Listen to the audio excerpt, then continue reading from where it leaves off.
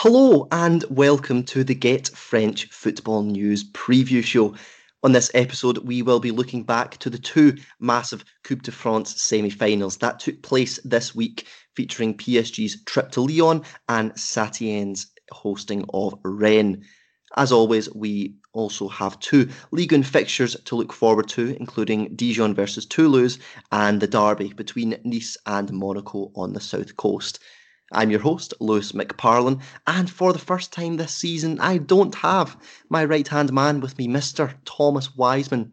Oh, how we'll miss his anecdotes about Angers and his weird facts about how the entire backroom staff of the club are actually related. Don't worry, he's not dead. He's actually in France for what I believe is his first Angers match, and what better game to do it in than the big derby against Nantes. It's sure to be a great clash, and we'll have Thomas tell us all about it when he returns. To take his place, I have two fantastic guests. The first comes in the shape of Mr. Clinton McDubus. And Clinton, with Thomas off to his first game for Angers, I want to ask you, what's the best game that you've ever actually been to in the flesh? Hello, Lewis. Okay, it's actually an amateur game that we actually was an assistant coach for that game. It was between my team, then Citizens FC, and a team called Danas. It was a game that we prepared for because we're playing against a team that were pretty much beating everybody.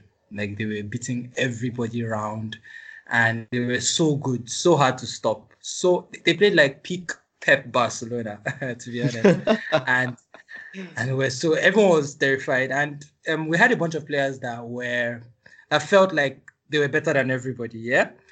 But against this particular team, they all accepted. Like, their egos just took a hit. They just accepted, okay, this team is very good, so we are not going to go in there with any confidence or anything. So, you know what? We planned a lot before the game.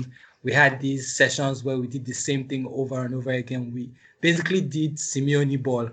We had two banks of four, one person being an outlet up front, and we just completely blocked everywhere. And then the game started, and I've never felt that kind of adrenaline in my life before, because I was just so excited at how we were thwarting everything they were doing again and again.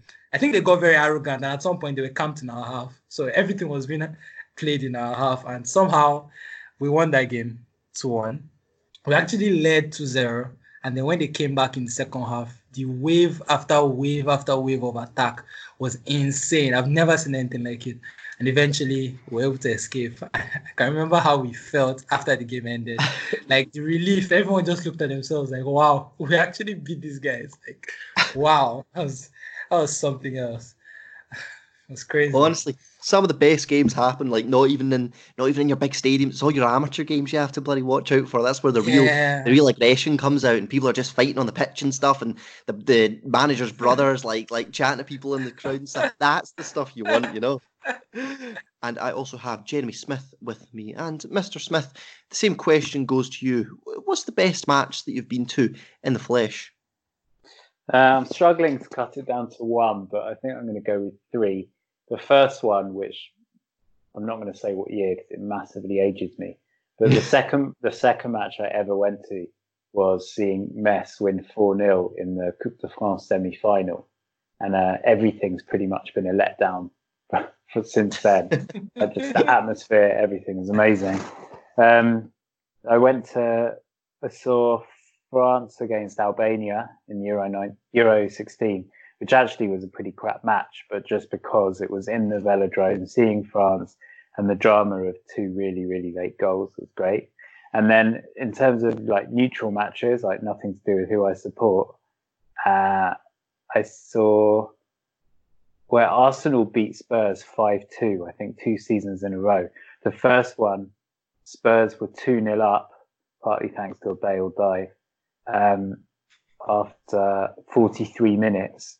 And Arsenal went in 2-2 at half time and then just smashed Spurs in the second half.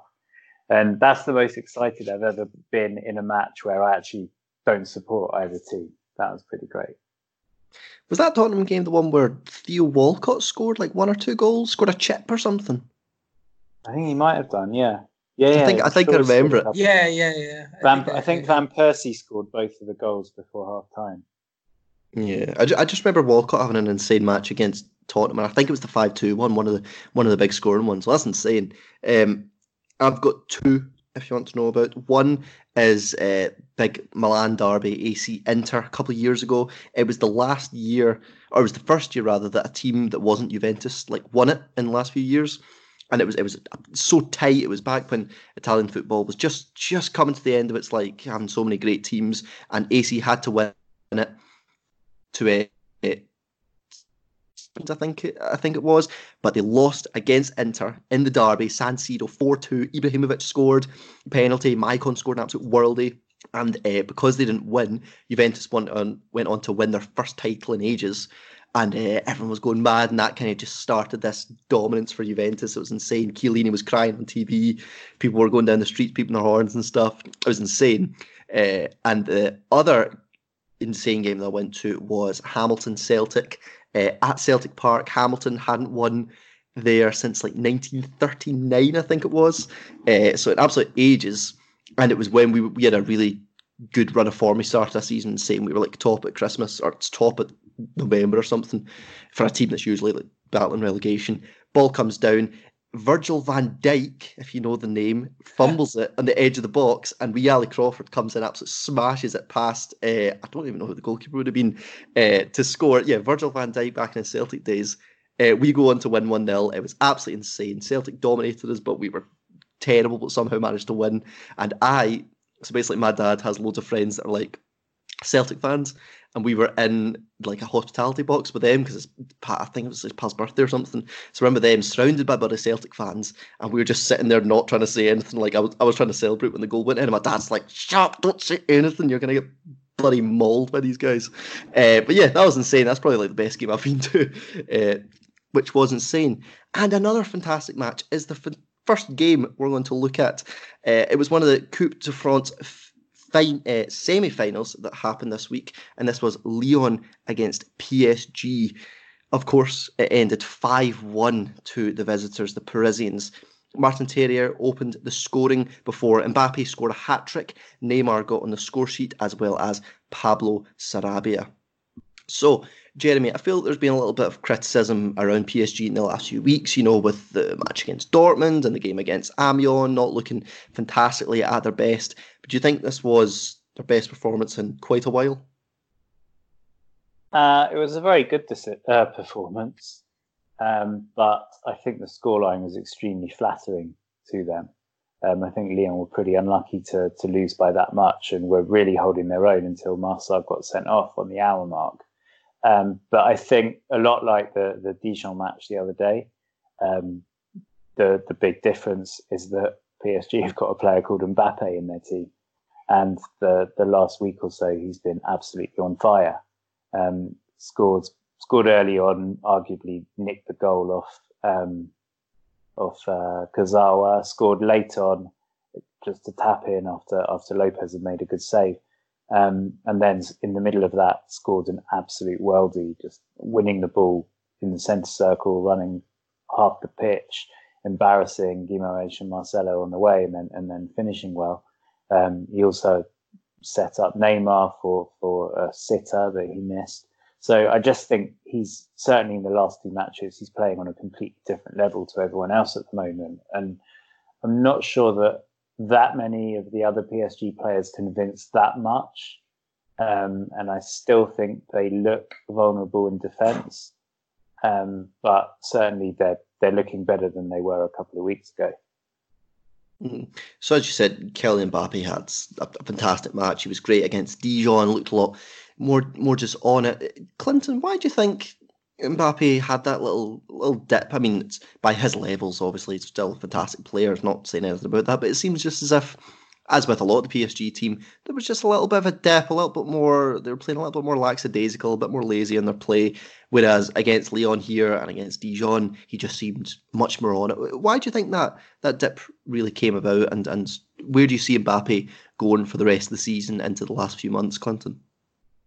Well, I I can't really say for sure what happened because I think it was probably the holiday that they had, the Christmas holiday. Because after he came back, even though I mean they won the first game of the year against Saint-Etienne and he had a goal and 2 assists, he didn't look particularly impressive. And then it carried on again and again. I kept saying it that time that Mbappe is getting goals, but he's not looking very impressive. I think the only other game he looked impressive in was against Monaco when he scored a brace in the 4-1 game. That was away. But after that, he stopped scoring. He wasn't looking so good. He was missing chances. And I felt like he was probably in the worst form he had been in over a year. And then all of a sudden, the Dortmund game came. I think that's probably where the shift happened. Because after the Dortmund game, I think the PSG players kind of realized it wasn't just going to be a walk in the park, going towards the end of the season. They had to step up because they looked horrible that day. He did step up to create that goal for Neymar. And then after that, he's been electric. But before that, I think probably the Christmas blues or something. He wasn't quite up to his usual form because he actually ended the year on fire. And that's last year. And then he started the year pretty slowly. But I think he has picked up now and it's great to see. I'm going to say probably the Christmas holiday, he probably ate too much or something. And then or celebrated too much and then lost a bit of focus. But he's back in now. And I think it was probably the Dortmund game that did it, that kind of awoke him to the realities on ground. So, yeah. And that must be only good signs for PSG. Like you said, going into the Dortmund game in a couple of weeks, that Mbappe seems as if he's now just going to be right back on top of his game for a massive match. That could be quite a turning point in the game, couldn't it? If he is really back on form. For me, I think it's a big deal that he looks to be back in form and at his best because PSG need him that day to be on form and playing his best. But I also think that the presence of Cavani has probably helped a bit because Cavani gives something different from what Icardi gives in terms of how he's more involved in the game. He tracks back, he's fighting, he's just generally a fighter. And having that kind of person beside you kind of also, helps. But, with Icardi is more of the guy that just waits around in the box, doesn't really get involved much the rest of the game. And then if a chance comes, he scores. So I think also having Cavani around him has helped as well. And going into that Dortmund game, that's exactly what they need. They need an Mbappe on form. They need an Mbappe that is ready to take things, by the scruff of the neck. And I think that's a good sign for them. That's the only good sign I'm seeing because, like I said some weeks back, I'm a bit skeptical about PSG's chances going into this tie because of how all those things have been recently. The way they've looked very lethargic. Neymar doesn't look to be back to his best anymore because I think since that injury he has looked overweight and not really able to impose himself like he was earlier in the season. And the defense still looks shambles. The Verratti is out of the second leg as well. So I think the one thing they can count on going to this game is that Mbappe is on form and is ready to take it. If it's like the first leg, it doesn't really matter how good. Mbappe's had a lot of stick for how he played in that first leg, but he made PSG's goal, which could be crucial, out of absolutely nothing. And the fact is that it was the midfield that was diabolical against Dortmund. And however good a striker you are, you need to have the ball. You need to have service or have your attention. And if PSG's midfield plays as badly as they did the other day, then it doesn't matter how good the form that he's in is, because he's not going to be able to have the same chances and the same influence that he could have. And Jeremy, you said that earlier you thought the scoreline maybe slightly flattered PSG. It wasn't as convincing as it was. Like Lyon played well for the first hour, you could say. But do Paris need a little bit of commendation for bouncing back from the results against Amiens and Dortmund? Absolutely smashing Dijon and then scoring another 5 goals here. Do they deserve a little bit of praise for their quality of bouncing back, or do you think there's still more that we should expect of PSG because of, all the financial gains and whatnot. Yeah, I don't think they deserve any credit at all for beating Dijon 4-0. And okay, give them a bit of credit for coming back and beating a good team. Like, again, for me, it was down to the fact that Lyon were down to 10 men and one player had a brilliant game. I'm not sure it was a team performance that you could say was a sort of 5-1 team performance. So, yeah, well done for getting your head a little bit back on track. But as hugely paid professional footballers amongst the best in the world, that's the very, very least you'd expect. So, no, I'm not giving them too much credit yet. Harsh as ever. You should get into management, honestly. You'd be great at it. Do you think, and don't spoil the score of the other match at the moment, because we're going to come onto that in a second. As we're recording, actually, it's still going on. I think it's going to be going into extra time, but we'll come onto that game in just a moment. The other semi-final between Saint Etienne and Rennes.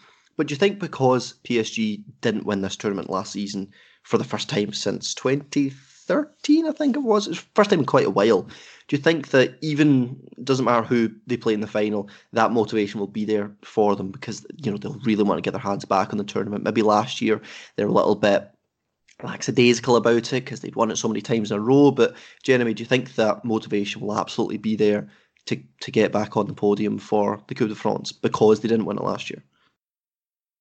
I think it will be. I mean, it's still not, obviously, of the competitions they're in, it's not the priority. But they're already in the final of the Coupe de la Ligue. That's fine.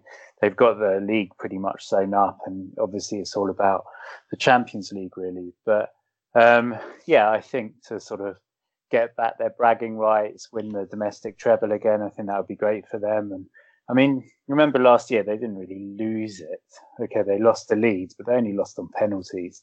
But yeah, I think they'll want to put the record straight. So I think they'll be pretty motivated in the final, and they won't. If they take it last time, I don't think they'll let it go this time. So let's go on to the opponents on this game, which were Lyon. Lyon did enter this game in a solid vein of form. They'd won 4 of their last 5 matches. They were looking quite consistent. Rudy Garcia, for probably one of the first times in his career at Lyon so far, was starting to get some good praise, of course, with the Saint Etienne win and the Juve win, and also Metz and Marseille. Marseille obviously is a great victory as well, even though it wasn't the cup. Clinton, what effect do you think this will have on Lyon's confidence after that? Because it's not even as if they came into this game in great form, but they thought everything's going well, and they lost 2-1 by a penalty, or 2-0 or 3-1, something close like that. It was 5-1, and I know the red card had a lot to do with that, but conceding 5 goals against any team must be quite sore on your confidence. How do you think that'll affect the team, Clinton? Well, I don't think it would affect them much or for long. I think it'll probably be 2-3 days and they'll be over it, because obviously in the circumstances there was really not much they could do. It's hard enough to play against PSG with 7 men.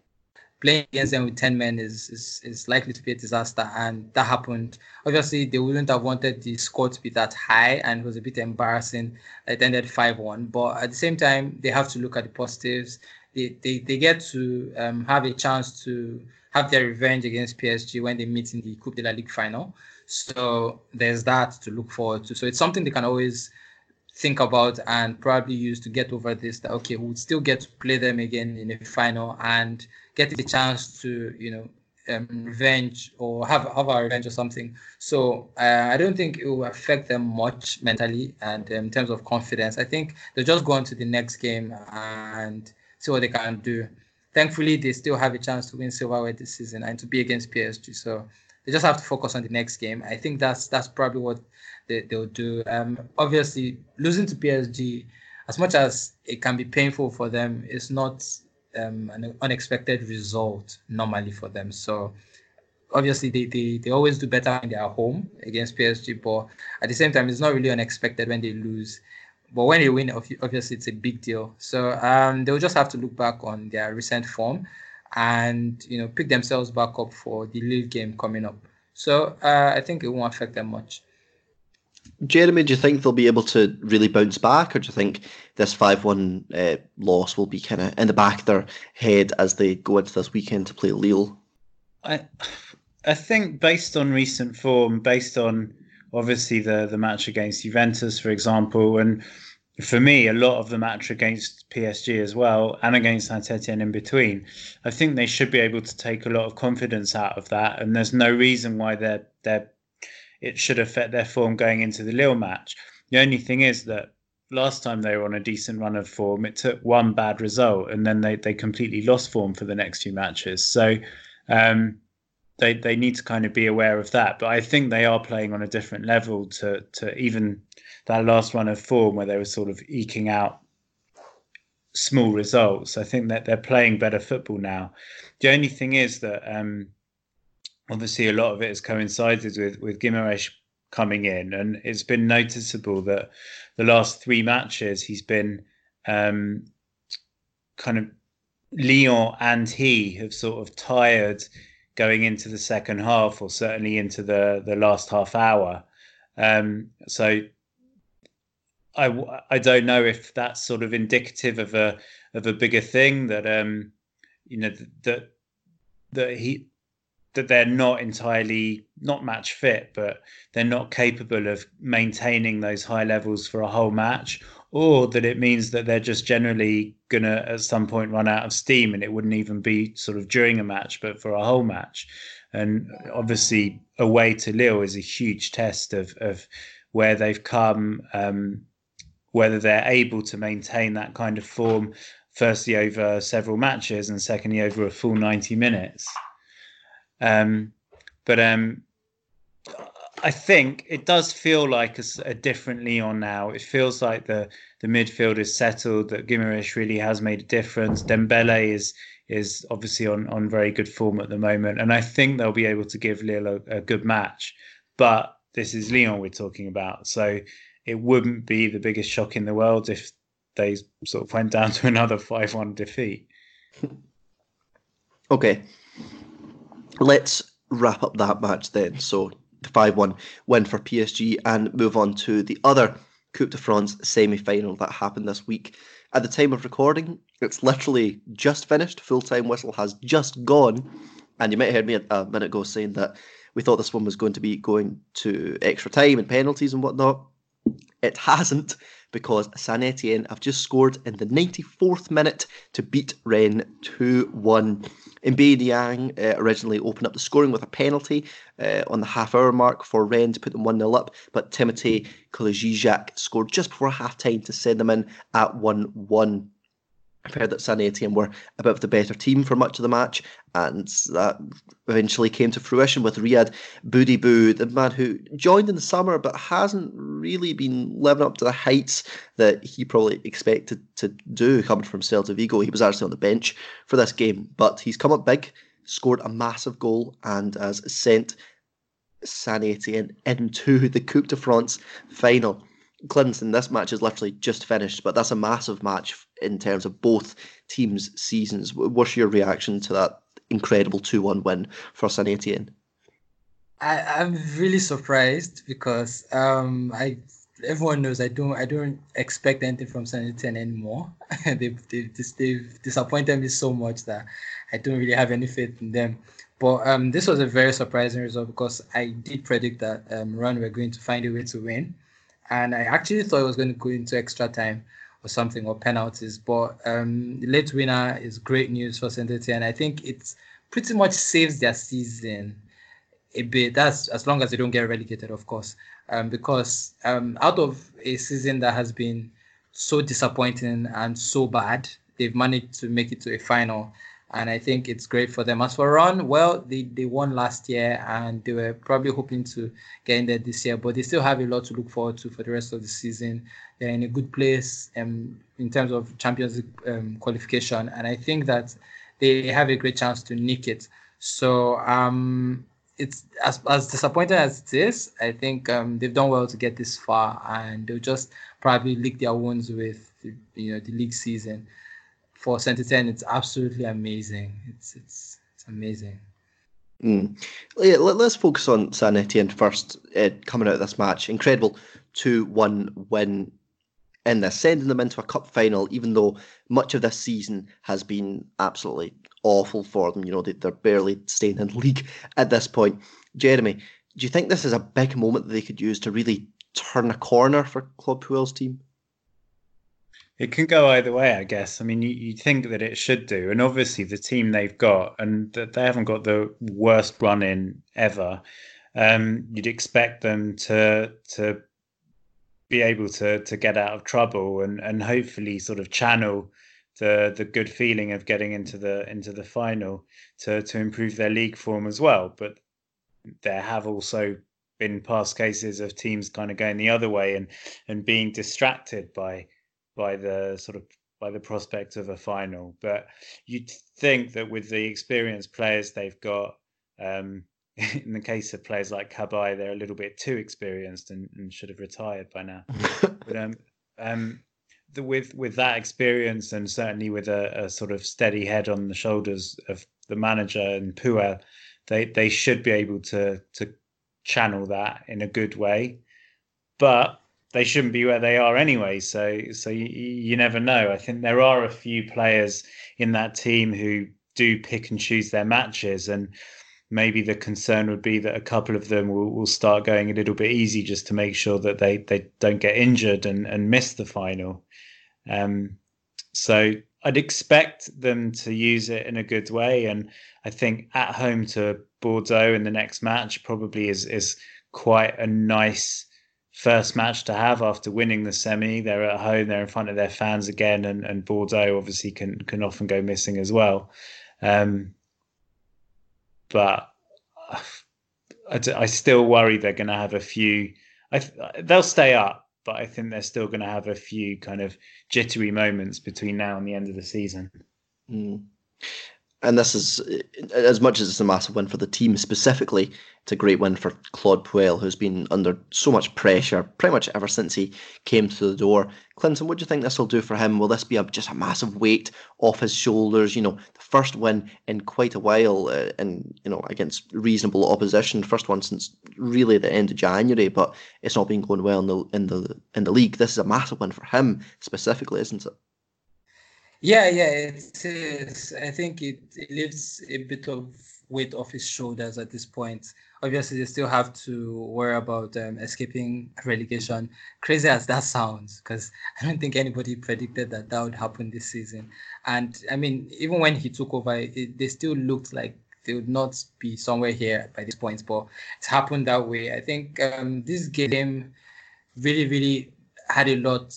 I mean, there was a lot riding on this game, and if he had lost this, then he probably would be getting fired sometime soon. But with the win now, it kind of lifts weight, a lot of weight off his shoulders, and he can then concentrate on the league and maybe just carry on the momentum to their league games, and probably use it to get a few points on board and steer clear of relegation. I don't think they'll get relegated. Although sometimes I say I think they'll get relegated, sometimes I say I don't think they'll get relegated. But I mean, that just shows, how unpredictable they are these days. You don't really know, how well they're going to play in games. You can't even bet on them winning certain games, because certain games that that normally they should win, you can't bet on them winning them these days because they just look poor. But I think a win like this kind of lifts everybody at the club. Especially the way it happened, a last-minute winner. That the feeling, the bond, the togetherness that comes out of something like that usually helps. I think they'll be able to carry on this momentum, and it's great news for Puel. For Rennes, obviously they're the losing team on the side of this match. I know that Tom every time. Rennes aren't all what they're out to be. They may sit third in the league and whatnot, but he thinks they've been lucky in a lot of matches. Jeremy, do you think this was really just their luck running out in this game? I think there's an element of that. I mean, I wouldn't quite say that it was luck running out. I think they, by all accounts, obviously being on here, I didn't watch the match, but sort of following it, it sounds like they were pretty lucky to get as far as the 90th minute and to even get a goal. I think Saint-Etienne pretty much outplayed them. But Yeah, I mean, I think I've made my feelings clear in the last year or so. I think Julien Stéphan is a very lucky manager. I think he seems to get a lot of the rub of the green. So in general, I'm pleased to see another team get through to the final. And I mean, I still think with the position Rennes are in, especially with Lille or Lyon both going to drop points this weekend, and Rennes with I think a relatively, hopefully straightforward match, they can still have a nice cushion in third place. But yeah, I think they're benefiting from the fact that this is pretty poor Ligue 1 season, and I'm not as impressed as some people are by them. That says it all. Okay. Let's move on to our two Ligue 1 previews for this episode. The first one we are going to look at is the Derby de la Côte d'Azur between Nice and Monaco. Nice currently sits in 9th place in Ligue 1, with Monaco just a couple points ahead of them in 7th. It's going to be a tight match, with these teams pretty much neck and neck in the table. And we'll start with the home side, looking at them. So Patrick Vieira's Nice, as much as if you look at them on paper, they've not been losing a lot of matches. They've only lost to Nîmes and Lyon really since the start of December. There's been a pretty solid run of not losing. Although Patrick Vieira has been critical of the team drawing too many matches and not really having that killer touch at times, drawing against the likes of Brest and Bordeaux and Reims. Clinton, do you think this criticism from the manager is quite justified? Yeah, it is. It is. There are certain games you'd expect them to, win. I mean, they're Nice, but they end up drawing something. That loss against Nîmes was very, very disappointing. They were home, and of course they had the red card, but they still should have won that game, I believe. They were home against Nîmes, a Nîmes team fighting relegation, and they couldn't just get 3 points. And that's kind of been their problem this season.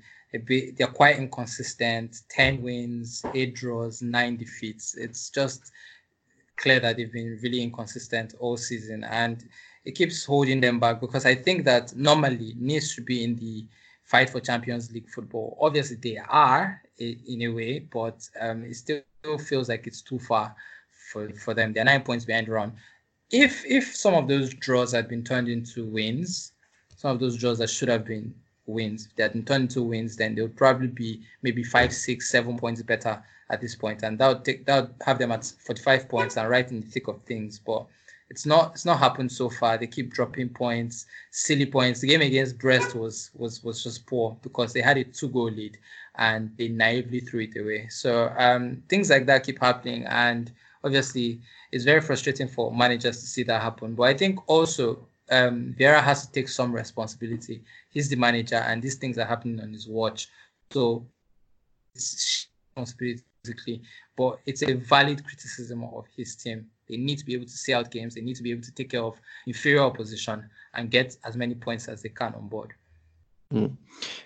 Jeremy, why do you think that Nice haven't really been able to put away games and stay in control of matches? I mean, it's not like they've had their opportunities. They were 2-0 up against Brest and then once again threw it away. Why do you think that's been happening? Do you think the team's still moulding it and coming together with a lot of the new signings they made quite late into the transfer window following the takeover? Or do you think it's Vieira still finding his feet as a manager? He's only had about 4 seasons, I think, of professional management. You got to think, but he's still a very young coach. Why do you think this has been happening on the South Coast?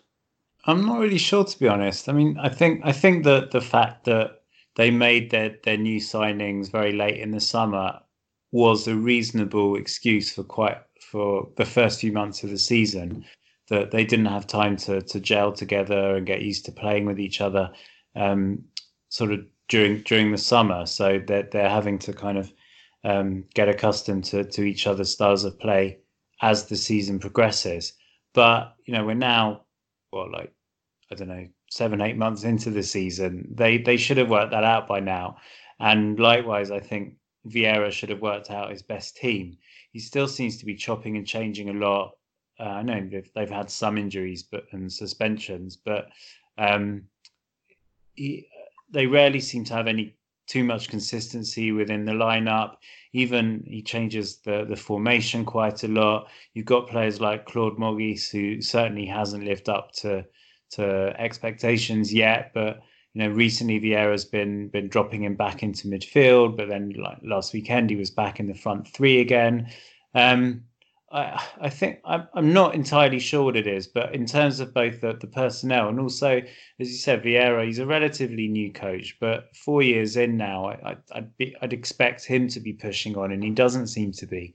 And actually, I think in a way, I think definitely Nice and Nice's performances and Vieira's performance as coach was much more impressive last year when they had no attack basically and ground out results. It wasn't necessarily pretty, but they had strength of character. They made themselves hard to beat, and they were arguably unlucky not to qualify for Europe in the end.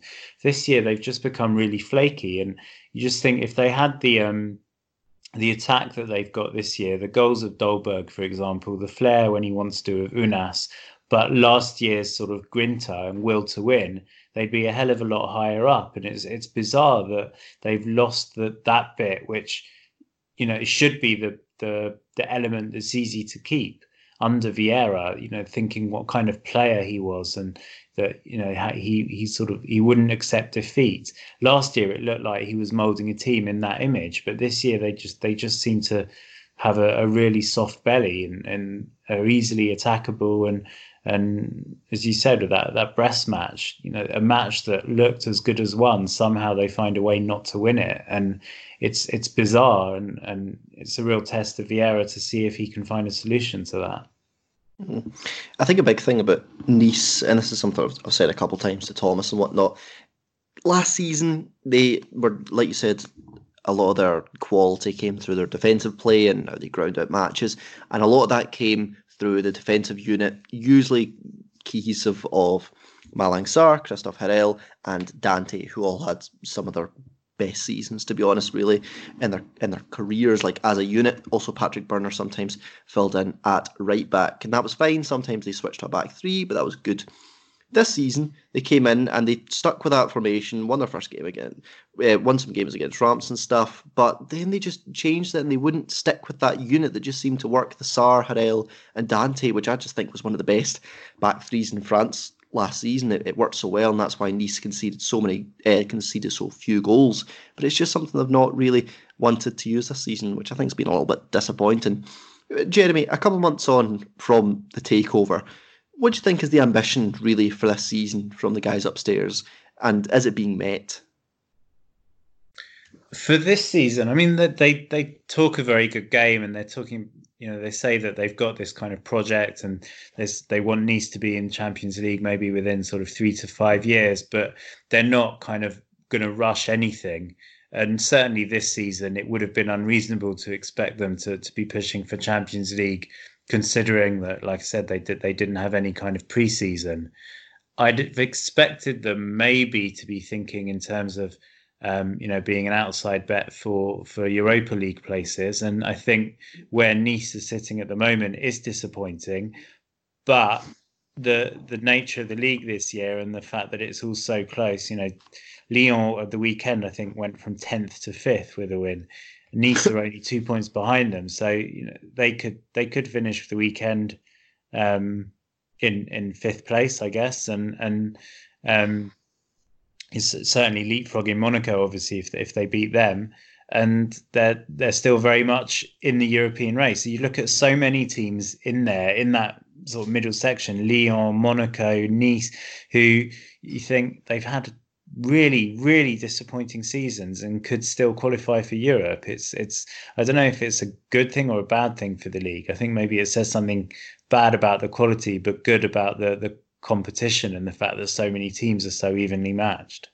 I think it was a case where a lot of teams were weakened, to be honest. Like Lille lost a lot of players, Lyon lost a lot of players. Like a lot of the quality players from last season were just kind of nicked from the league. Like even Nice had like Saint-Maximin, say what you will about him, but he's exciting to watch, and he just kind of got ripped from the team as well. Attal's not really been at it to the same degree he was last season. I don't know, a lot of teams just have kind of players picked from them. Oh yeah, he spent a lot of time injured, didn't he, as well? Yeah, Sorry, what? I forgot about that. I got injured at the AFCON. Yeah, and it wasn't really like at his best before the injury. He was just trying to get his momentum together. So overall, I agree with you. I agree with that sentiment that it's been a lot of teams have lost quality players. I mean, Pepe. Imagine if Pepe was here this season, this little team and Osimhen, they would have been a lot more dangerous, and they'll probably have maybe 10 or 20 more points or something. But I mean, quality has been taken out. New players have to adapt to their teams and systems and all of that, and of course it comes at a cost. But I think it's a bad thing if you can't have enough teams showing enough consistency in the league. Obviously Marseille have done well. Outside of PSG, Marseille have done well to be somewhat consistent since October. They've done well too. And I think that was all it took for them to rise to second place and keep it and be significantly ahead of everybody else. Just a little bit of consistency, just win a bunch of games, maybe draw one or two, then win some others, and they're up there. And that's something that that some of these other teams are capable of. That Nice can do something like that. That Lyon have it in them, something like that. Just don't. And in the end, that's why you end up having something like this where between 5th and 10th, it's just 2 points. There are 3 teams on 40 points. There are 3 teams on 38 points. There's a team on 37, 2 teams on 36. It's just like that. Like everyone is just around themselves and everyone is losing loads of games. Lille have lost 9, Rennes have lost 8, Lyon have lost 9, Montpellier have lost 9, Monaco have lost 9. That's just not good enough from some of these teams. And just quickly before we go into Monaco, Clinton, just generally, do you see Vieira being a part of the long-term vision at Nice? I think it will depend a lot on how this season unfolds, how it ends. If they're able to get maybe a top 6 spot, even if they don't make Europe, if they're able to get a top 6 spot, I think that could keep him, and we could be talking about him staying for a long time. But I also feel like the owners might get itchy feet if, they don't really end the season on a high. If they come maybe 10th or something, then they're not going to be very impressed, especially with their plans of investing in squad and all of that. So it's really hard, though, for me to see Nice keeping him long term, because I don't think they're going to end the season so well. I don't really think so. I think that they're going to drop some more points. They're going to lose some more games, and eventually maybe finish 10th or 11th. But I wouldn't be surprised though if they still stick by him, because sometimes these people don't want to throw away stability. Stability is very, very important for teams, and I think they understand that. Okay, let's look at Monaco for this game. So they currently sit 7th as it is. Monaco, I feel like, are almost in a little bit of a similar situation where they're still to fully just get themselves going. They had a little bit of a good run in the last few matches. I think they won 3 and drew 2 over Angers, Amiens and Montpellier. But a lot of that kind of, almost like the tropes, the attributes that you would always put on Monaco this season or the last couple of seasons have been, fantastic attack, incredible attack. They can, with Ben Yedder and Slimani and whatnot, you're guaranteed goals with them. It's just at the other end of the pitch, which was why they were kind of holding back. Clinton, that spirit or that attribute, I feel, has almost kind of been taken out of them by Moreno. They're not scoring as many, but they're definitely a lot more solid at the back with clean sheets against Montpellier and Angers. Do you think that'll be popular with fans, this idea that their attack they were always so well known for is kind of getting pulled back in order to just stabilise everything? Yeah, you know what? I think that the fans don't mind, or they wouldn't mind for now. In the present, the priority is just to get as many wins as possible, because they've suffered enough. They've suffered so much in the last 2 seasons where they've just been losing games. I mean, they've been scoring a lot of goals, but they've been conceding a lot, and they've been losing a lot. I mean, so far this season, they've conceded more goals than everybody except 3 teams. And that is, or as many goals anyway. They've conceded as many as Nîmes, and they've conceded more than everybody else. except Saint-Etienne, Amiens, and Toulouse, who have been poor. So that already tells you that there's a serious problem down there in defense. And I don't think the fans would mind for now. They just want to win games. So if they have to be conservative to win it, there's a game they won recently, 1-0, where they had to be really, really conservative. Forgotten what game it was, but they had to be very conservative in that game and just ride it out. I think it was Angers. Yeah, it was Angers, where Angers had 7% possession and a lot of shots, and eventually Monaco were able to see that through. So I think the fans don't mind if they can just get those wins in the bag, because they really, really need to, get as many points as possible and possibly get the European spot this season. So once they're able to do that, I think then the priority, the things that the fans prioritize would change. I think that's when they'll now start demanding for more. They want to see a more attacking style. They want to see more flair and all of that. But for now, I think they don't have any choice other than to be in line with it and just see how they can get as many points as possible right now, because the last 2 seasons have probably been very depressing for them. Jeremy, how impressed have you been with Moreno since he's come in? Do you think he is, impressed, or do you think he's just kind of keeping the ship going as it was in the same direction as it was? I think he has impressed. I mean, I think he started well first match and then really went off, and it looked like maybe he wasn't the cleverest of signings, but I think he's doing a good job.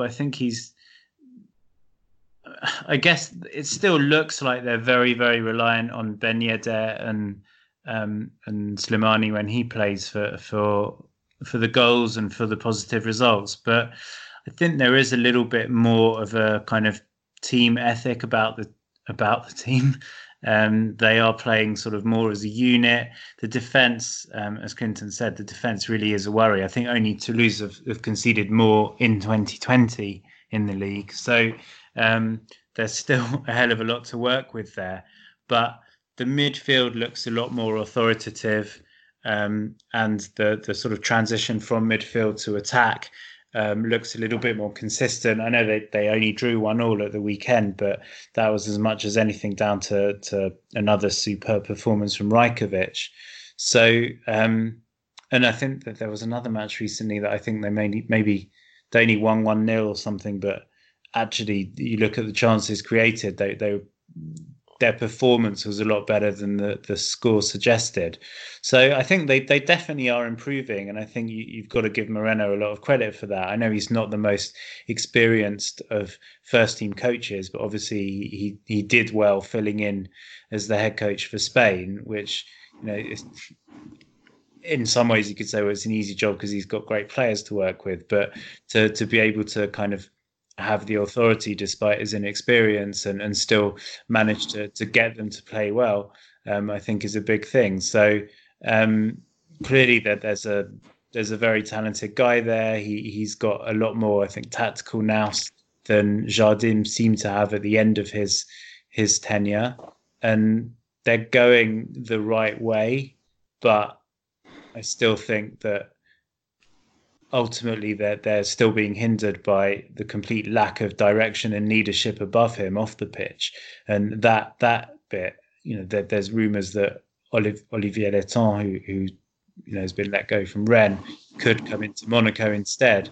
I think, although he's a kind of a bit of a divisive character, I think he could be really good for Monaco. Just get them looking a lot more serious, giving them a lot more sort of direction and more of a kind of plan about what exactly it is that they want to do. They did, to be fair, even without him, they made a good start in terms of their January business, I think. But there still needs to be an overhaul. They need to make their squad a lot smaller. They need to sort their defence out massively. But they should be there or thereabouts. And again, like I said, the way their season has gone, it's crazy that they are in touch with the European places. But I know we said all the same things last summer, but I think it really is about this summer and what they do to rebuild and become more of a serious prospect for next season. And what an opportunity to, calm everything down and get some points on the board and some confidence and wind in the sails than a derby win. Guys, I want to hear your score predictions for this one. Clinton, firstly, I'll start with you. Nice versus Monaco. How do you see this one finishing? I think it's going to end 1-1. I think 1-1. Doha goal, Unas assist. Ben Yedder goal. Yeah. Oh, I love how precise it is. Jeremy, what do you think is going to happen? I'm going to go, I think, 2-1 Monaco. I think Nice will take the lead and be incapable of holding on to it again.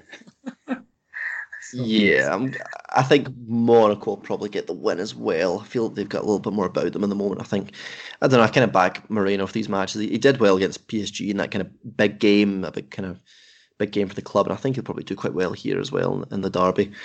And our other Ligue 1 preview that we're going to look at in this episode, it's a big match in terms of the drop zone, the relegation battle. It's Dijon versus Toulouse. Dijon, the home side right now, sit 17th in the league, and of course Toulouse are propping up the table in 20th.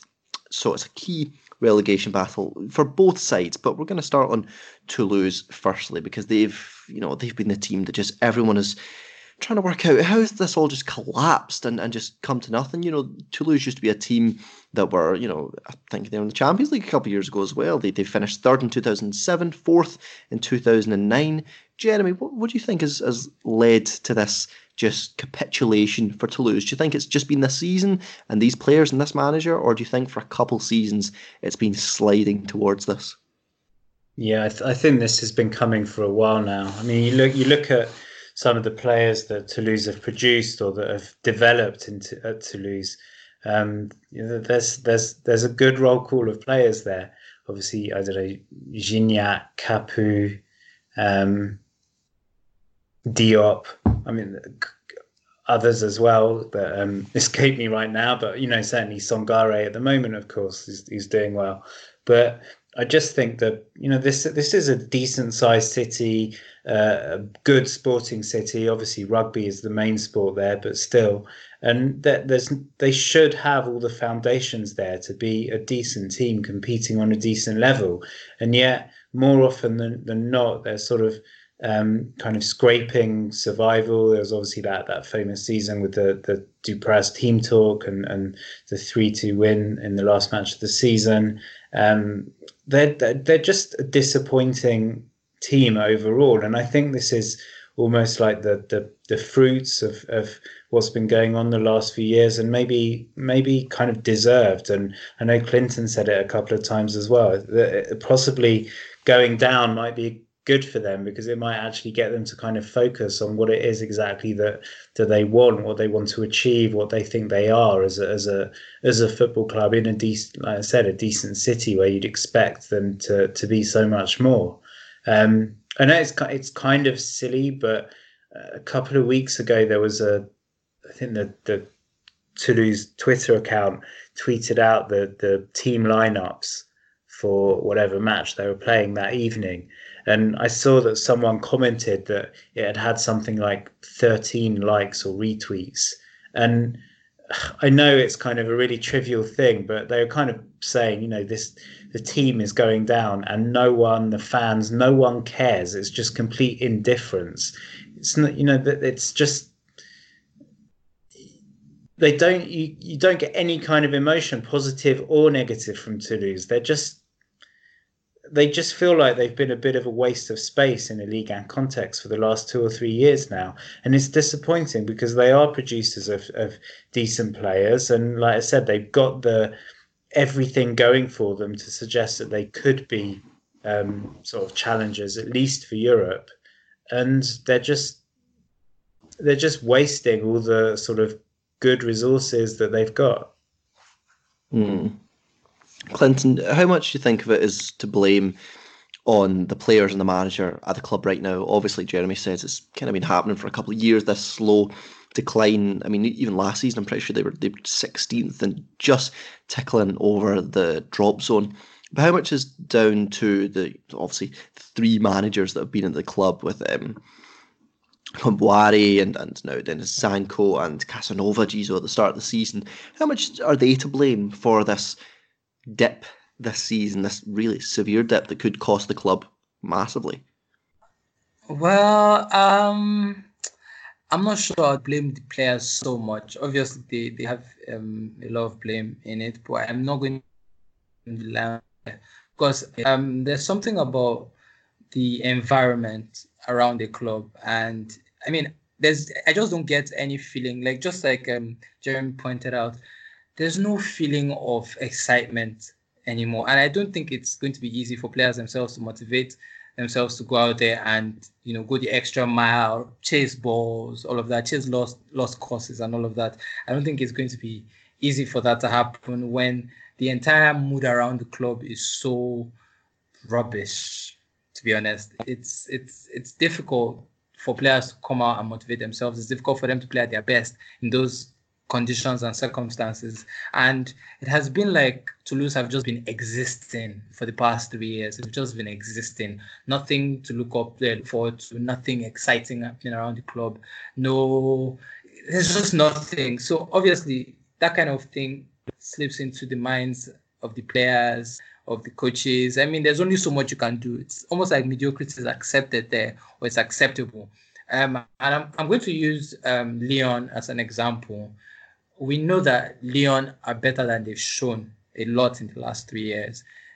You know that on their day, Lyon can match almost any team in the world. But seeing those performances every week seems to be so difficult. Like, they can't be consistent to save their lives. And it got to a point when the fans had those banners about them being mercenaries, them just trying to use the club as a stepping stone. But that came all the way from Aulas, who always created that atmosphere of, okay, this club is just a club you come, and then when you are good enough, we sell you to the highest bidder, we'll set up an auction for you, and then we'll sell you to the highest bidder. So we're going to help you get to your dream club. And that kind of mentality, at some point it rubs off on the players, and they start to feel like that. They start to feel like, why should they care? Why should they, put in important performances every week or something? They don't really have to do that. They just have to look for how they can earn themselves bigger moves or something like that. And when you have that at a club, then you're not going to see any direction. You're not going to see any vision. You're not going to see anything. So I think that kind of thing starts from top at clubs. And at Toulouse, it's also the same thing. I think right up there to the top, it's already like it's ingrained everywhere. It's like a club culture where, okay, if we escape relegation, we've done well for the season. Let's look forward to next season. Next season comes and you're saying, oh, if we escape relegation again, great, we've done well to just stay here, and all of that. And then we'll sell you to some club that, brings enough money and all of that. That kind of culture where you don't want to raise legends of the club. You're not really thinking in terms of that. You're not thinking of building to the future of steps that you're going to take from being a relegation fighting team to being a mid-table team to a team competing for European places to a team winning, or possibly, challenging for the league. That progression, you don't see it at Toulouse. You don't feel like there's anything that they're, really playing for. There's any direction. There's any next step for them. It's always like it's just there. They're just in that space. I mean, after that season where they had that great escape and the whole speech thing, I remember it went viral on Twitter and all of that. Obviously, you're thinking next season we're going to build on this. We've done something remarkable here. So next season, let's go out there and maybe become a mid-table team that doesn't have to fight relegation by, February or March or something. And then from there, we can build to be a team that will compete in Europe and that will compete for European places and stuff like that. But you don't see that Toulouse. It's almost like they are satisfied with just escaping relegation. And the problem with that is that, first of all, the players always get the feeling when a club doesn't have ambition. It's always very easy to see. When you come to a club that doesn't have ambition, you can see it, you can feel it. And it's like, it's always palpable. It's in the air. Everyone knows. So obviously the players will be nonchalant about a lot of things because they're not really seeing a vision. They're not really seeing a direction that they should follow. So eventually it's avoiding relegation being the goal for the season every season. It starts having a negative effect. And at some point, players will start asking themselves, what's the point? Why should I run that extra mile? Why should I put in that extra effort? I can just put in enough to earn my salary and go home. and by the end of the season, I'll get a move. And imagine for someone like Sangare, who is probably angling for a move by now, he's probably just thinking, okay, let the season just end and let me get out of here. If we get relegated, well, it's none of my business. I'm not saying that that's how he thinks, but it's very easy to fall into that kind of thinking when, if you concede, you want to react immediately and try to equalize. But in your head, you're thinking, what's even the point? We are just fighting to escape relegation. Next season, we're back in relegation trouble again. So ultimately, it really, really doesn't help anybody, and then the club just goes down. And I think that's what's happened with Toulouse. It's very disappointing that they've become like this. Their games used to be very boring also. I remember at the beginning of the season when I put my wild predictions for the season. One of my predictions was that Toulouse would not be boring. And thankfully, they've not really been boring. They've had a period under Kombouaré, when they were scoring a lot of goals and conceding a lot of goals, which was very surprising and all of that. But for me to even have that kind of wild prediction, it tells you just how bad it is, or it has been with Toulouse, where their games are just bore fests and everyone is just tired. Yeah. Okay, yeah, that kind of actually really well sums up the situation at Toulouse at the moment. But they've got a great opportunity here, like they've had in the last few weeks, to be honest, against Amiens and for instance. But they've got another great opportunity here to get 3 points against Dijon, who only sit a few points above them in 17th. So we've talked a lot about the good of Dijon with their attack and the young players they've got coming through with Chouard and Mabadidi and Mama Balde, who I'm a big fan of. But they've had a little bit of a dip in recent weeks. No wins in their last 6, 18 conceded in that time. Jeremy, do you think Dijon have had a little bit of that good form they had at the start of this year gone to their head a little bit, almost as if they are out of the relegation battle, even though they're really still very much embroiled in it? Do you think they've got a little bit casual? I don't think so. I think they've made themselves hard to beat, which I think is a reasonable start. You said that they haven't won for a while and that they've conceded a lot. To be fair, that 10 of those, if you're including the cup, 10 of those conceded have been in 2 matches against PSG. You take out the PSG matches, they've only lost 1 of their last 5, maybe, something like that. It's not great because there are a lot of draws there, but I think the start is to just kind of try to tighten up the defense, try to just be able to compete sort of week in, week out. And I think that they're one of the teams sort of around that area. Toulouse do look a bit cut off, and Amiens starting to as well. But after that, there's, I guess, you're looking at sort of the likes of Metz, Saint-Etienne, weirdly, Nîmes and Dijon. And you really could see any of those teams easily getting out of trouble with a bit of a run. And, on paper at least, at home to Toulouse is the perfect way to start a run. And the next 4 matches, away to Strasbourg is pretty tough, but Toulouse at home, Amiens at home, Nice at home, I think they're all winnable matches. And if they can get sort of 7 or 9 points out of them, then they're almost certainly going to be a place or 2 above the bottom 3 by then. And then it's a case of kind of, just in a way matching your opponents. You don't want to take it to the last match of the season, which is Dijon away to Saint-Etienne, if they've both still got something to play for. But I do think Dijon are looking a little bit better. I think, as you said, that they've got kind of, it's a nice balance of experienced and inexperienced, but in a way it's kind of a little bit too much balance. There's too many, the young players are a little bit too young and the old players are maybe a little bit showing their age, but I still think they've got enough about them that they could get out of trouble. You mentioned a couple of, talented attacking players in Chouard, Mabadidi, Balde. I still like Tavares as well. Funnily enough, I think Tavares is exactly the kind of player that Saint-Etienne are missing. He's not necessarily the greatest footballer in the world, but he's a really hardworking, really strong bully of a centre forward, and I think that's what Saint-Etienne are missing. Benzia, he's never been my favourite player, but I think his nous in this position, he's now found that he's sort of discovered at Lille a little bit behind the front players. I think he's helping them as well when he plays. And they've got some sort of hardened players, like players like Ekwele Mange and Lautoa further back, who should be able to kind of shore up the defence and keep a calm head, because they've kind of been there and done that. It's not the greatest team on paper, and you would expect them to be kind of battling in the bottom 5 or 6, but I do think that they should have enough about them to avoid relegation. The problem is that I think I would say that about all of those teams except Amiens Metz. So, sorry, not Metz. That's a Freudian slip. Amiens Toulouse. So, it really is about which of those players, which of the teams can play to their best of their ability and just pull out those results that they need to, particularly in the sort of matches against their direct rivals.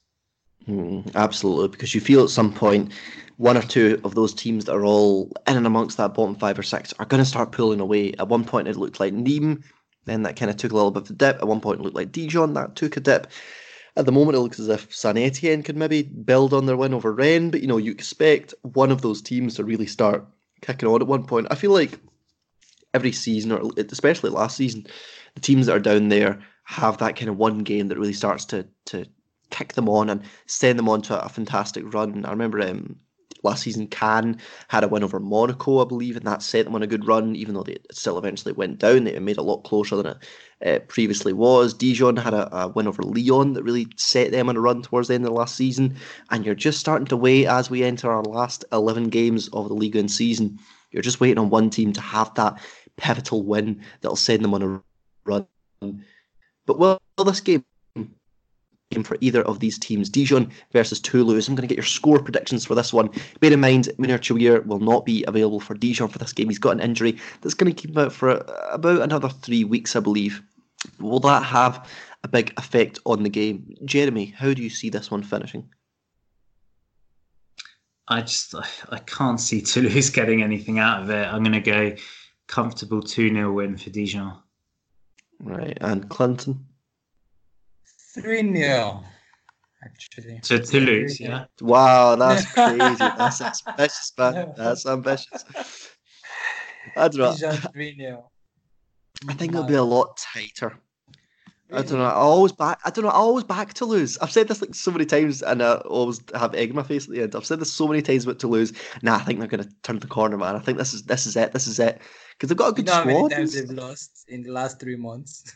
I don't want to know. I don't even want to know. I don't know. I'm looking at their form currently, and it's just L after L after L. They've lost 5 straight games. They've had 1 draw since November 2nd. Honestly, like their form sheet just looks like someone's and fell they've asleep. Lost everything else. That's how many games. Honestly, I'm gonna go. I'll go 1-0 Dijon. I don't know. I think Toulouse will put up a bit of a fight. Well, they put up a big fight. Always put up a fight. Amiens. They always do. Yeah, they always do, but it's just not working out. They've put up a fight in their last 6 games and come close to doing something, and then they don't. So, never really happened.